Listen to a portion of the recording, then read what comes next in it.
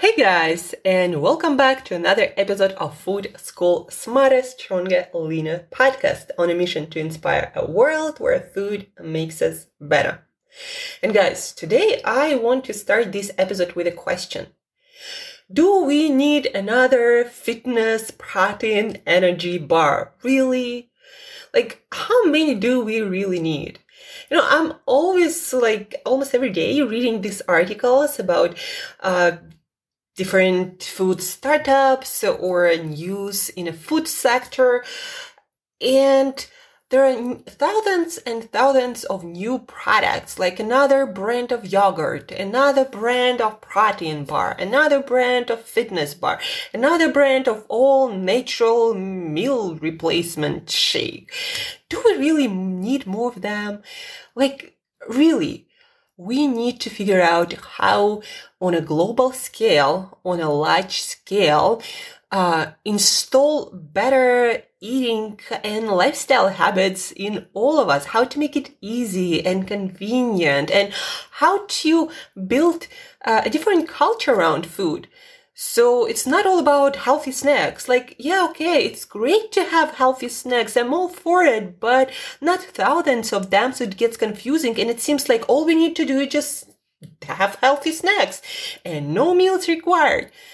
But that's the upside down concept. We first and foremost need to have healthy meals, a lot of vegetables, protein-rich foods, like meat, like eggs, like fish, like shellfish, a lot of vegetables, healthy, whole fruit, nuts and seeds, all these foods that make our meals, our healthy meals, that are really simple actually. There is nothing complicated about eating a lot of vegetables, some protein and nutrient-rich foods, some fruits, some nuts and seeds here, there, some pulses and beans and a little bit more starchy foods in the most whole form possible, right? Do we really need thousands and thousands of products? It's not a way to better eating. It's like space rations. By the way, there's going to be an online event available worldwide in Intrepid Museum. It's like space aviation museum, and they do a lot of events space related, and there's going to be an event food in space. And the people in space eat those dehydrated that can be rehydrated foods, like not just bars but also dehydrated prawns. Then you add water and they become good again and chewy. Or meat or veggies, fresh fruit and veg, of course, is heavy. That's why they don't have a lot of it on the space station. But anyhow, guys, are we getting ready to go to Mars and starting to gradually transition to rations instead of meals? Meals are amazing. A healthy, home-cooked, or maybe not home-cooked, but cooked elsewhere of good quality fresh hot meal made from fresh ingredients. This is the ultimate thing. This is it. This is the most delicious, enjoyable thing on the whole planet. Now, we can have snack here and there, and preferably it's going to be made from whole food ingredients and also healthy, but snacks are not food. That's what I'm trying to say. Recently, I was doing a live event, part of this yoga healthy marathon. And I was doing a segment on healthy breakfast and healthy lunch. And during this event, a host, she asked me, what is the main reason why people should consider breaking up with sugar? What is the main reason why sugar is so bad for us? Why do you advise people to eat the least amount of added sugar possible? And I said, well, that might sound unusual or controversial or not something that you hear everywhere about the dangers of sugars. What I believe is the most dangerous thing about sugary stuff is that it changes our appetite and our eating habits. So hear me out. Remember that instance, probably all of us had them. When you were hungry and there was a cookie or something similar in your fridge or maybe in the office, and you reached out for that cookie, you ate that cookie, and then you didn't have any appetite for anything anymore. You didn't want necessarily to eat a whole meal that could be full of nutrients, of vitamins and minerals, healthy proteins, fats, fiber. So you ate a cookie and then you didn't have an appetite for more substantial meal-like foods that we need to build healthy bodies and brains. In Russia, there is a saying that is often said to kids when they ask for sweets before lunch or dinner or breakfast. A parent would say, we don't eat sweets before lunch or dinner because it can spoil your appetite. But that is actually true. Sugar hijacks our brain and we aren't hungry anymore for other foods. Like we just want more sugar. And that is the danger of sugar. It hijacks our brain, our eating habits, our eating behavior. And then we don't want to eat nutritious stuff anymore. Like in my life, over a decade of practice as a coach, as a health and nutrition coach, I never, not even one single time, met a person who would be equally obsessed about eating vegetables and about eating sweets. Like it's usually one or the other. You know why I eat a lot of vegetables and I eat a lot of healthy foods? Because at some point I said to myself, now here's how it's going to happen. If you're hungry, go and eat foods, real foods, your protein-rich foods, your fruit, your vegetables, whole real foods. And if you aren't hungry, don't eat anything. But don't be hungry and go for sweets, because that, in my experience, would turn into eating more sweets, not eating more vegetables. Like, it's not like I eat a cookie and then shortly afterwards, I'm hungry for vegetables. It just doesn't happen, guys. Like, have it ever happened in your life? Has it ever happened in your life? Like, you ate a cookie and then a half an hour later, you were hungry for a lot of vegetables and protein-rich foods. Usually not. You just want another cookie. And that is the biggest problem with sugary stuff and why it's so dangerous for our society as a food group, especially for younger generation who haven't built any substantial habits around eating. They don't have their own food culture yet. They don't have their habits, their routines around food. For them, it's especially dangerous when there is so much sugar available. It happens to kids and teenagers too. They eat sweets and they aren't hungry anymore. And they are genuine about it. They just don't want to eat anything because they got sugar. The brain got satisfied. And now the brain just wants more sugar, more that pleasure hit. And that's the biggest danger of sugar, guys, and sugary stuff. It's not because it would necessarily have some toxins or would immediately break our metabolism. It's not that. It hijacks our brain right away, and we aren't hungry for foods full of vitamins, minerals, fiber, proteins, fats that are building our bodies and brains and our health and energy reserves. And that is the biggest problem with sugar. It changes our eating behavior, and not for good. We just want more sugar. As simple as that. And that was my response to a question about why I think people should, as little as possible, added and refined sugars. And refined sugars aren't just that white or brown sugar stuff. It's also, for example, juice. Like fruit juice, it's a refined sugar. It's just in a liquid form. When it comes to sugar, there is no difference between a Coke and a fruit juice. Like, yeah, if it's fresh, there are more vitamins and minerals, but so add vitamins and minerals to your Coke and that's gonna be it. So when I say refined sugar, I mean it. I mean all of the refined sugars. If that sugar is not a part of a whole food, like whole fruit, then it's a refined sugar. The problem with sugar is not the sweet nature necessarily. It's the refinement of it, the delivery system, what makes it so addictable to our brain. We are addicted to very often to refined substances, not to the nature of it necessarily. Like even if you take drugs, take poppy seeds. Poppy seeds are delicious in in other foods. You can add it to your salads or foods while you cook, or you can mix it with other seeds and make, delicious snack. But when you make poppy seeds in powder, you can apply it as a drug, and that is addictive. It's not that, the plant itself is bad or addictive. It's just the way we refine it and use it, that's addictive. And the same thing with sugar. Like if the sugar is part of a healthy food, for example, it's a part of a sugar beet, where, most of the sugar is made out of it. So if you just eat sugar beets themselves with all the fiber and everything, there's nothing that would hijack your brain really, because it's not refined. The delivery system is not that fast. It doesn't hijack our brain, and that makes it not addictive. So it's a delivery system that is not good for us, not good for our brain, and has this addictive capacity. So that's the problem with sugar and eating sugar, especially before your meals. Guys, are we like kids? Do we need to remind ourselves no sugar before meals? Like if you want to have a piece of dessert, have a substantial meal first.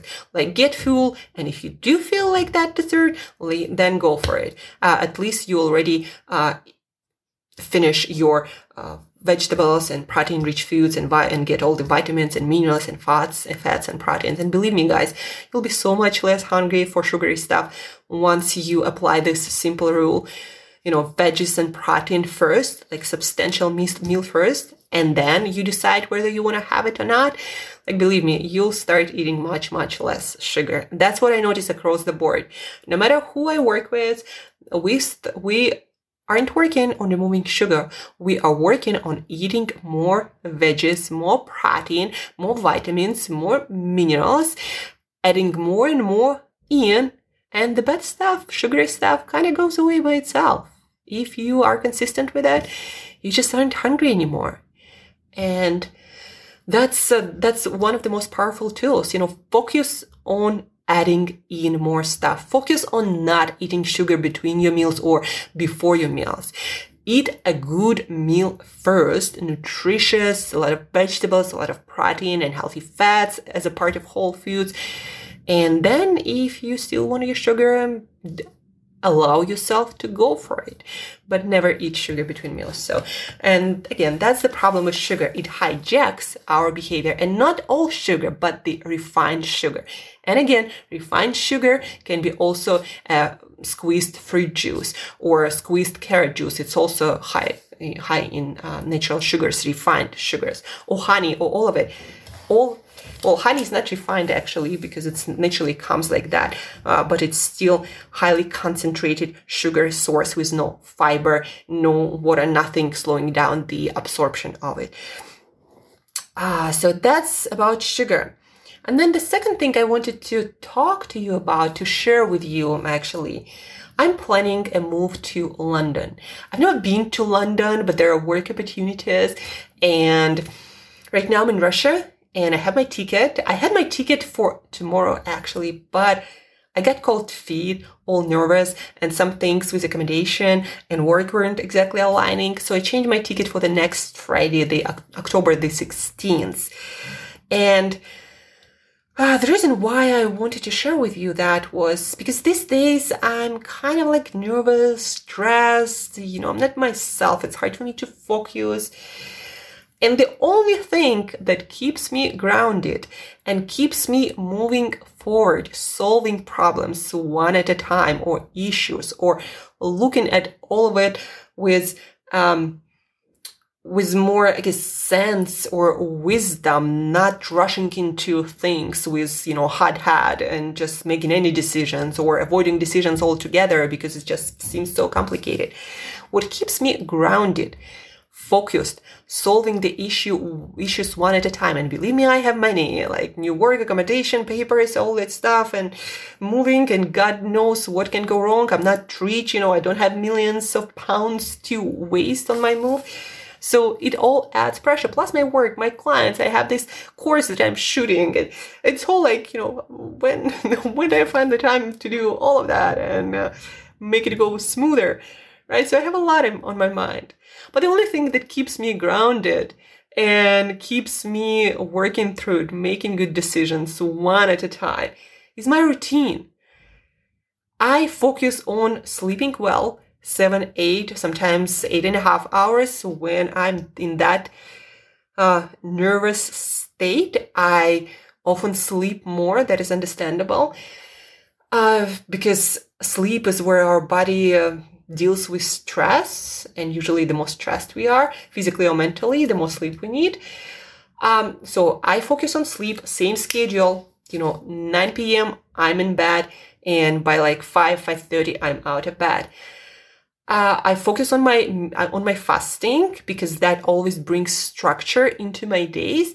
So 12 p.m. to 6 p.m. these days, I'm having my eating window, and I usually have one smaller meal at the beginning of my eating window to kind of prepare my digestive system for the food ahead. And then I have a bigger meal with a lot of vegetables, a lot of protein, all the good stuff. And there is no space for junk, believe it or not. After I finish my big meal, I'm like, there is no space left in me. So that's why also I never feel like I need sugar anyhow. So this is part of my routine. Then I have my meals that have really fixed structure, I guess. My vegetables is most of my plate, green and colorful. And then I rotate my proteins. I do rotate my vegetables too. They're different every day.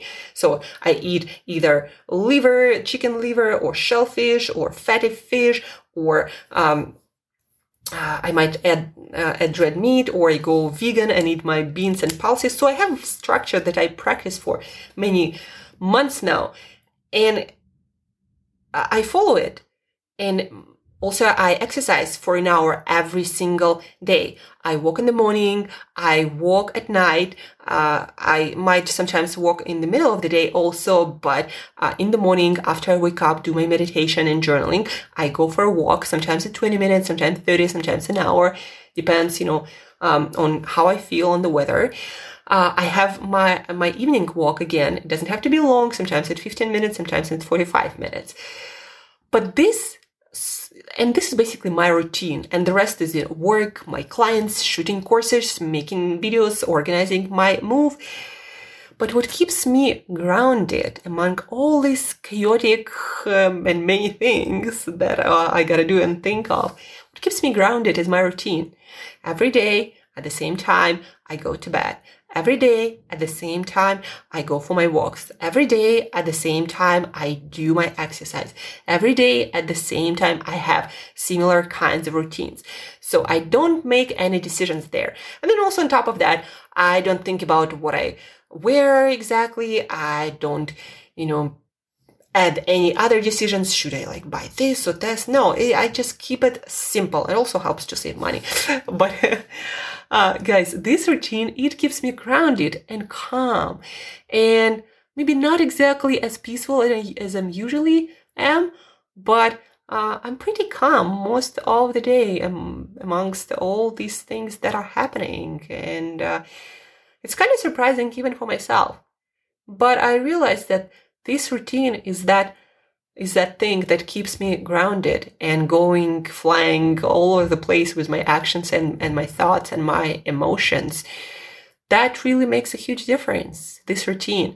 I wake up, I do a little bit of exercise to kind of wake myself up.